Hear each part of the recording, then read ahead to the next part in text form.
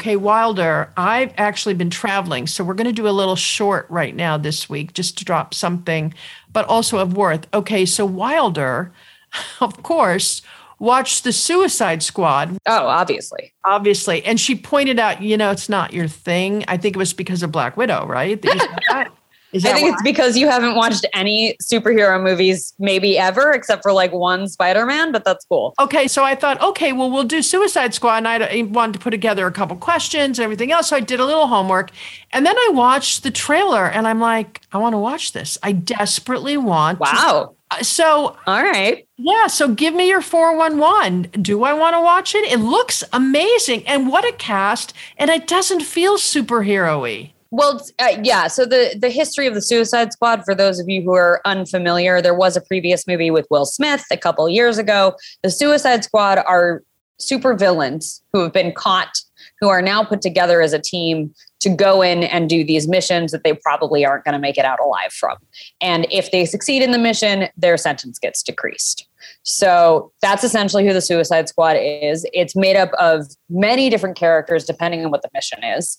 And the previous Suicide Squad was really not very good at all. I think everybody went into this movie as the sequel with kind of low expectations because the first one was so bad.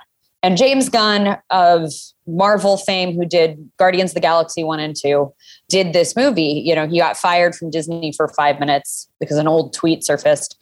And Warner Brothers was like, hey, buddy, you want to come in and fix our franchise for us? And he was like, great. And then he got rehired by Marvel. But so he came in and he did this movie. And everybody was raving about it. Everybody was talking about how great this movie is. And so I think my expectations were a little higher than I anticipated going in. I didn't love it as much. Huh. But I'm sure I'm going to love it. Yeah, maybe. Look at this cast. Margot Robbie, She's great. No, not Will Smith. Idris Elba. I watched the wrong one. So there's Suicide Squad and then there's The Suicide Squad. Oh, you know what? Yes. Oh, that's so funny. I watched the wrong one. Okay. Well, that one's really bad. Wait, was Viola Davis in this one? Viola Davis is in both. Yeah. Okay. She's the Taskmaster. But also, if you look at the actors, Will Smith, Viola Davis, Margot Robbie, they are so not superheroes. So I've loved having them in the superhero position because it was like, okay, I can relate to that and maybe it's believable. Well, no, none of it's believable for one, which is fine because like it's a superhero movie and I don't really care about that.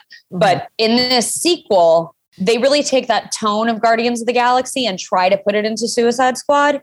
And for me, it doesn't really work because Suicide Squad's really dark, right? There's a really good chance they're not coming back from this mission, right? And they humanize these villains and they kind of explain to you why they are the way they are. It certainly is a lot of fun. There's a lot of needless death and big explosions and ridiculous lines out of nowhere. Structurally, the movie's kind of a mess, but I think they do a good job of setting up a movie where your main villain is an alien starfish.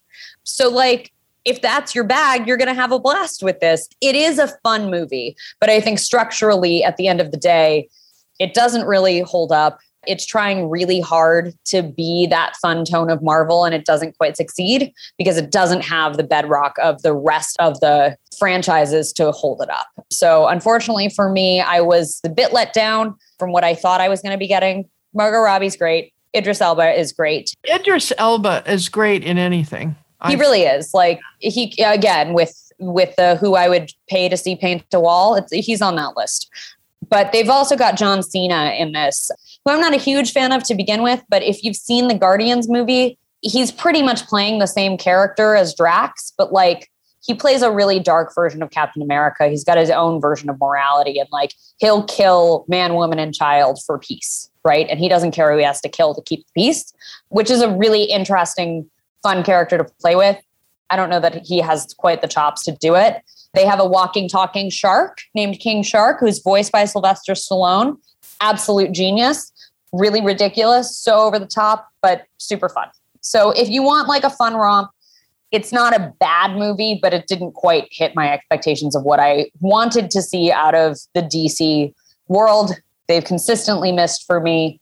I wish they'd start over. They might do that with Flashpoint. We'll see what happens. All right. Well, I might watch it. I'll let you know if I do, but thanks. All right. If you do, I hope you live tweet it if you do. Okay, I will. I'll try. Like, I want to know what's going through your head at every moment of watching that movie. So let us know if you've seen it or if you're going to watch it. But then on the side, I watched all the episodes of The Chair. What'd you think? I just started it. Okay, so I'm curious. You just started it. And later on in the podcast, I'm going to interview Lori Rutter, who is a major Harvard girl. She went to Harvard and now she's been very successful as a consultant, and she is still committed to the university, but she recognizes its problematic areas. And she and I are going to talk about how people are saying that The Chair is written about Harvard. Oh, interesting. Yeah. So, but anyway, it's Sandra Oh, who, by the way, I wrote a piece about Sandra Oh when she left Grey's Anatomy and said I wouldn't be watching anymore. I thought Me too. Sorry, I didn't read a piece, but I agree with you. Yeah. I think everybody, Grey, Grey's so great. Grey was the most self-centered, narcissistic woman I've ever seen. Oh, I just thought she was boring. I just loved Christina. Well, and add that to the list. But anyway, so I'll watch Sandra Oh in anything. But the creators of this, The Chair, Amanda Peet created it. She wrote it. Yeah. Now, you'll remember Amanda Peet from Studio 60 on the Sunset Strip? No. Should I have answered that differently? But that's my Aaron Sorkin. That is wrong answer. My first exposure to Amanda Peet was in Something's Gotta Give, where she plays Maren, the daughter of Meryl Streep. And she was mesmerizing. Every time she was on the screen, I was not looking at Meryl. I was looking at her.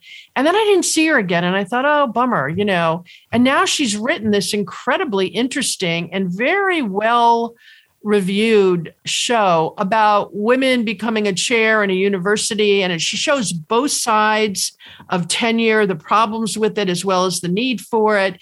And she lays them all out with some humor, a little irony, and she also, underneath it all, the fiber of the whole thing is about women in teaching at the university level and how they just have had a hard time breaking through that glass ceiling.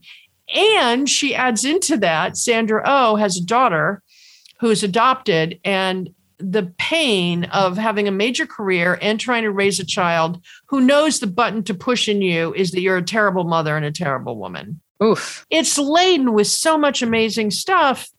Sandra Oh, as always, is very, very good at it. But again, the part is so well written. Every dialogue. It's got a really good cast around her too. Yeah. Well, it does. That's true. They've got a lot of heavy hitters on this show, and I was really surprised because when I saw the trailer for it, it just seemed like yet another foray. You're right about the cast. It's so funny because Holland Taylor plays she's the professor. So good. Okay, but remember who she was a major professor in? Do you remember? Legally Blonde. Oh my God, yeah, she was. She was great in Legally Blonde. And she, by the way, was in Legally Blonde. The person she was playing was Liz Warren, who was the female professor at Harvard. My daughter took her law class. The room could not fill up. She was very difficult, very hard to do it, but the room could not fill up more strongly. So it's amazing. I mean, Holland's great. Bob Balaban is someone I've loved watching as a character actor for most of his career. Me too. I was so surprised to see him in this. J. Duplass is fantastic. If anybody liked Transparent, you'll recognize him from that. He's the widower who's been on quite the alcoholic bender the past couple of days and dropping his daughter off to college, but he's like the most popular professor on campus. And I enjoyed the pilot, so I'm happy to dive in and see where the next few episodes take us. I think, there's some great work out there, and we're going to wrap this up and move into Lori's take on Harvard and the association there. But so this week it's Harvard University or superhero movie. You decide. See you next week, everybody. Thanks. Lori Rutter, my friend from way back when, thank you so much for being here. And thank you. I mentioned to all of our listeners who have been listening to Liz and I talk about the chair, that you're the one who texted me and said, hey, you got to do the chair. So thank you for that, girlfriend.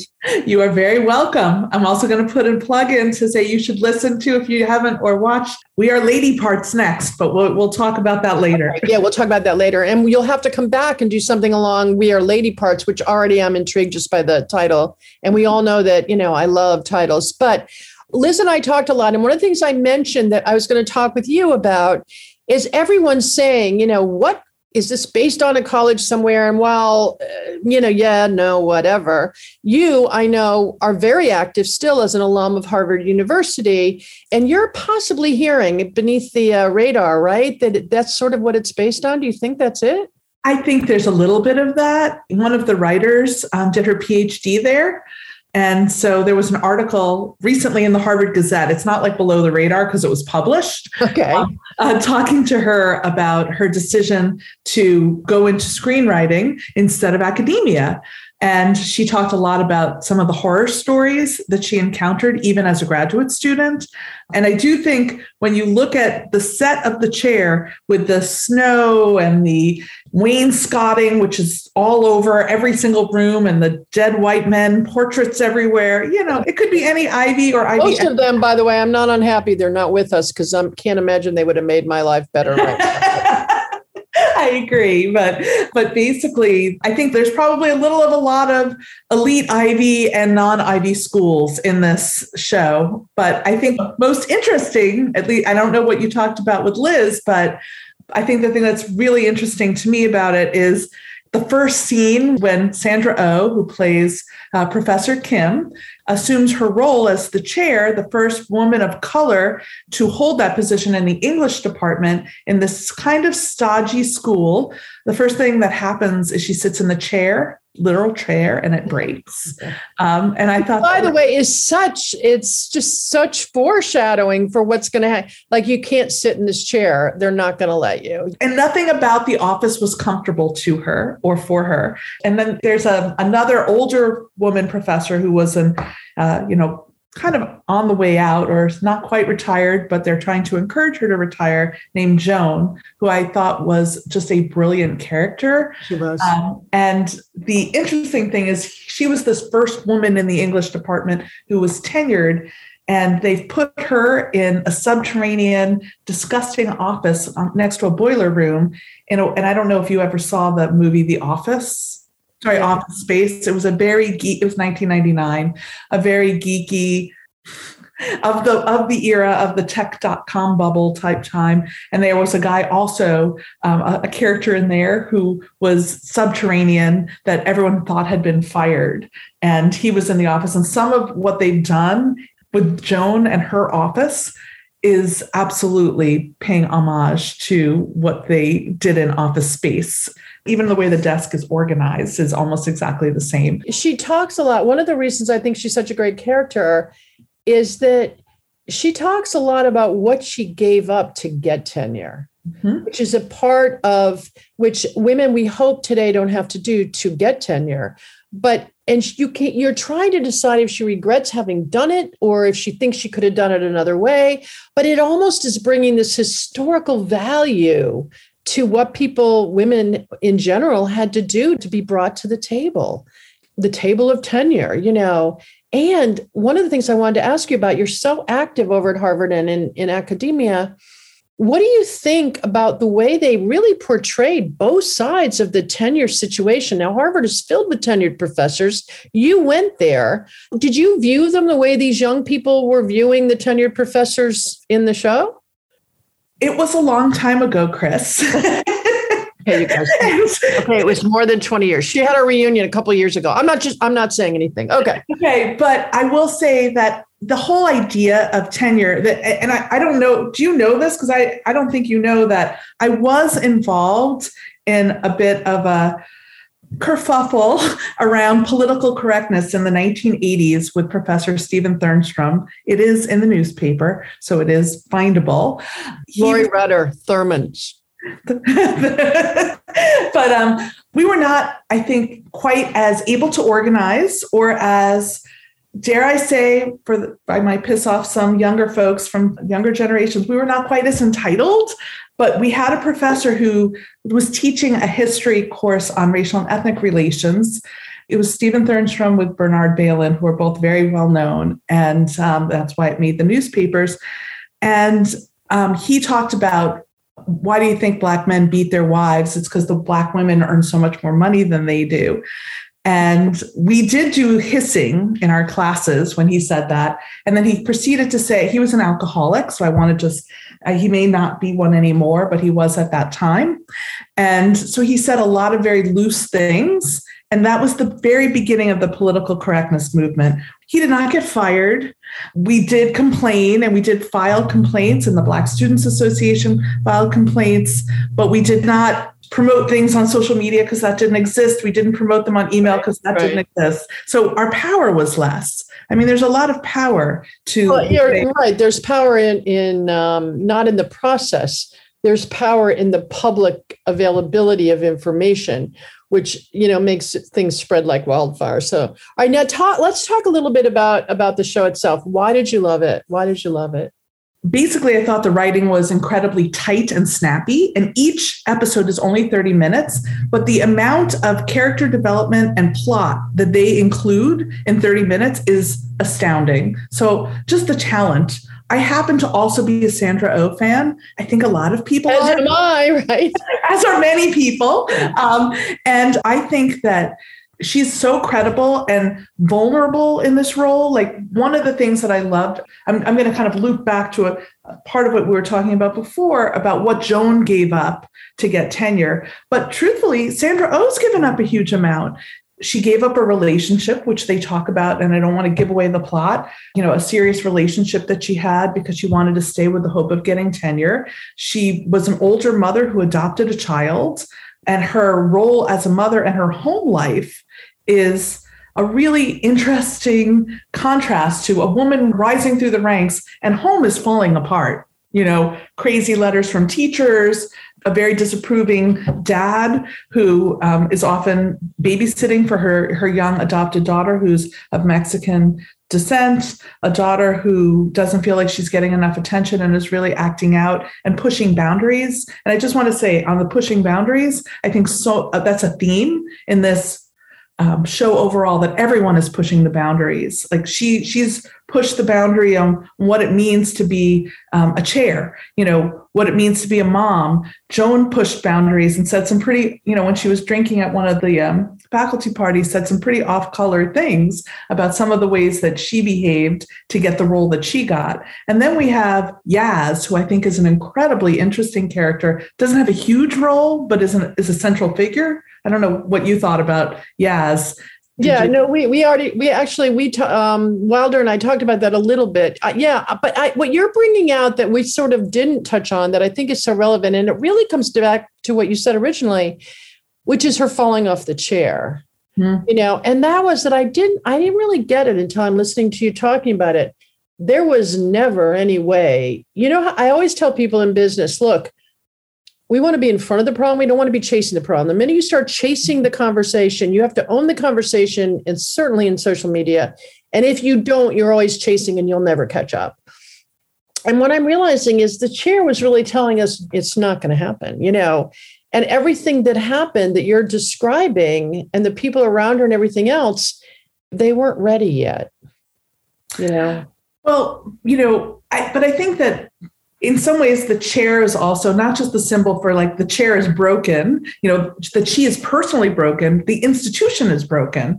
And because this is an important topic for me about how universities don't really focus as much on teaching as they do on money. I think you know how I feel about that. And I'm pretty sure Harvard University knows how I feel about that, is that a large part of what she's trying to do is she's trying to bring people together and be the sort of positive convener, keep everyone happy, which is frankly a very traditional female role. And Sandra Oh has not had a traditional female role, but in this role, those are the expectations. One of the first things she's asked to do after the chair's broken and her colleague Joan complains about her office in the basement is the dean, an actor who was known as Dr. Boomer from St. Elsewhere. I don't know if you recognize him. Yeah, he's been around for a long time. There's a list of salaries And, she's told she has to cut the budget because there's not enough money to pay for this. By the way, everybody's being told in every university across the country. This is true. But also, they undermine her power because there's a special lecture that she would like to bestow upon this untenured faculty member, Yaz, who's an African-American woman, superstar that all the students love, I should say, not the other faculty because they feel threatened by her. So she offers that lectureship kind of without permission at a faculty meeting to Yaz. And then very quickly, a wealthy donor comes to the dean and tells him that she's met an incredible star who can give this lectureship and could actually even step in for the very flawed. Well, yeah, it's a Hollywood star, actually. Yeah, even worse. Yeah, exactly. Right. He's a Hollywood star with some academic chops, but he's certainly not. It's almost like a George Clooney kind of, I'm active in politics and I'm more than just what I am on the screen. However, he's really what's on the screen, Exactly. And I think that was another great example of like the role that money plays in decision making and how they repeatedly try to make Sandra Oh the fall gal for all the mean decisions. Like now she's going to have to go tell Yaz that, this other person is going to give the lectureship. She's going to have to decide which 3 faculty who have been around for quite a long time are going to be cut, that their jobs are no longer. She's going to have to make it all right. And then even when, and I don't know how much you talked about her crush / boyfriend professor, Bill Dobson, who is a beloved professor, but then gets in trouble with social media. But I want to come back to that. They even want her to present the evidence, which is not even real evidence against him, to dismiss him as a faculty member, a guy who's had already a lot of loss in his personal life. But to wrap sort of all that around into a bow, basically what you're saying is her role was not to develop a department, but rather to be delivering bad news wherever she went. Well, and carry out the orders and the wishes of these guys. There was no power in the position. And then it sort of begs the bigger question, is there no power in the position in general, or is there no power when a woman gets the position finally and has to show up even differently than someone else? But we can sort of let that aside. But back to the plot a little bit, and then I would just want to wrap up with one other quick thing. So did you leave believing that tenure is a good thing or a bad thing? I mean, that you are an academic at heart. Every time we've had a conversation, you may not be teaching, but you're an academic. Is tenure a good thing or a bad thing? We never discussed that. Wilder and I didn't go there. I want to know what you think. Well, I mean, just from my opinion is I think tenure is a bad thing. Do you think the series portrayed that? Well, I think they portrayed the ambiguity of it because it's not, I think it was not really as much about tenure, in my opinion, as it was about meritocracy. Like, what is merit, right? There was a line that she gave when she said how many followers this star professor, young Professor Yaz has, and the kind of crusty Elliot, an older professor. Did he have 4 million or something? I can't remember. Didn't he have like 4 million? No, he didn't. He didn't have a lot of, he did not have a lot of followers, but his line was when Sandra Oh said she has more followers than all the rest of us in the department combined, because she was using sort of more modern and creative ways. And her pedagogy was different. It wasn't just talking at, it was engaging with, and using new media, using song, all of that, which could also be mocked. So I don't see it as perfect, but he said, well, I guess you'd consider Jesus a loser because he only had 12 followers. And I thought that was actually a really good line because everyone's trying to figure out what is merit, what makes you worthy. I mean, is being the chair an honor? Or is it like watching The Crown and it's, heavy is the head that wears the crown, I mean, is that what it is? Or are you someone else's tool, which is really how they're using her as a tool? And then her crush, Bill, kind of points out that she's being used as a tool at times. And Yaz points that out to her, and she's very wrought. So I don't really think it's about, is tenure good or bad? Yeah, really good. It's really about power and what role power plays. And is power different depending on who you are, female, male, of a different ethnicity, married, not married, straightforward, a disruptor. I mean, Yaz in some ways is portrayed as a disruptor, but I also thought that the scene where her students in Sex and the Novel it wasn't clear that they had done any reading or had done anything other than all gotten to get together to do something interesting and creative, which may or may not have taught them much about the particular book. I mean, Did you ever see the movie The Mirror Has Two Faces? No, I did not. It's Barbara Streisand, and she plays a beloved professor who's unattractive, and she falls in love. It's a love story, but they show twice she goes in and teaches her class. And she brings sex into the class, and the class is overflowing. People are standing at the doorways, and it's supposed to be Columbia University. And she is so brilliant, and you just wish you could sit there for an hour and a half and take the entire class, not just part of it for the film. Great teaching does bring three things. In my company, I have a marketing company, and we call it the 3 E's: entertain, engage, and educate, and you will absolutely get a customer.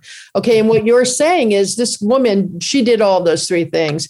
But if you haven't seen The Mirror Has Two Faces, you've got to watch it because it's right in line with a lot of the stuff that we're talking about here. But anyway, we've got to wrap up, but I want to thank you for taking some time with us today. But also, wait, what's this thing you're recommending we do next? You mean the show, the series I started watching called We Are Lady Parts, which is a series that's on Peacock. It's a UK Love series. Peacock, by the way. Me too. And it's a series that takes place in the UK. And it's a bunch of Muslim women from all different parts of the world and of all different levels of religiosity who have a punk band. And it's so far, I've only watched 4 episodes. And it's been renewed. I'm definitely going to add it to our list. Will you come back with Wilder so the three of us can talk about it? I'd be happy to. Always, anytime, always happy to talk with you. Well, we love film, and so does everybody out there. We're so glad we're back doing it every week. We're so glad listeners are coming back in droves. Thank you for taking this time, and thank you for recommending The Chair. You're very welcome. I hope everyone else enjoys it as much as I did. I watched it in 2 nights. That's fast for me. I know, me too.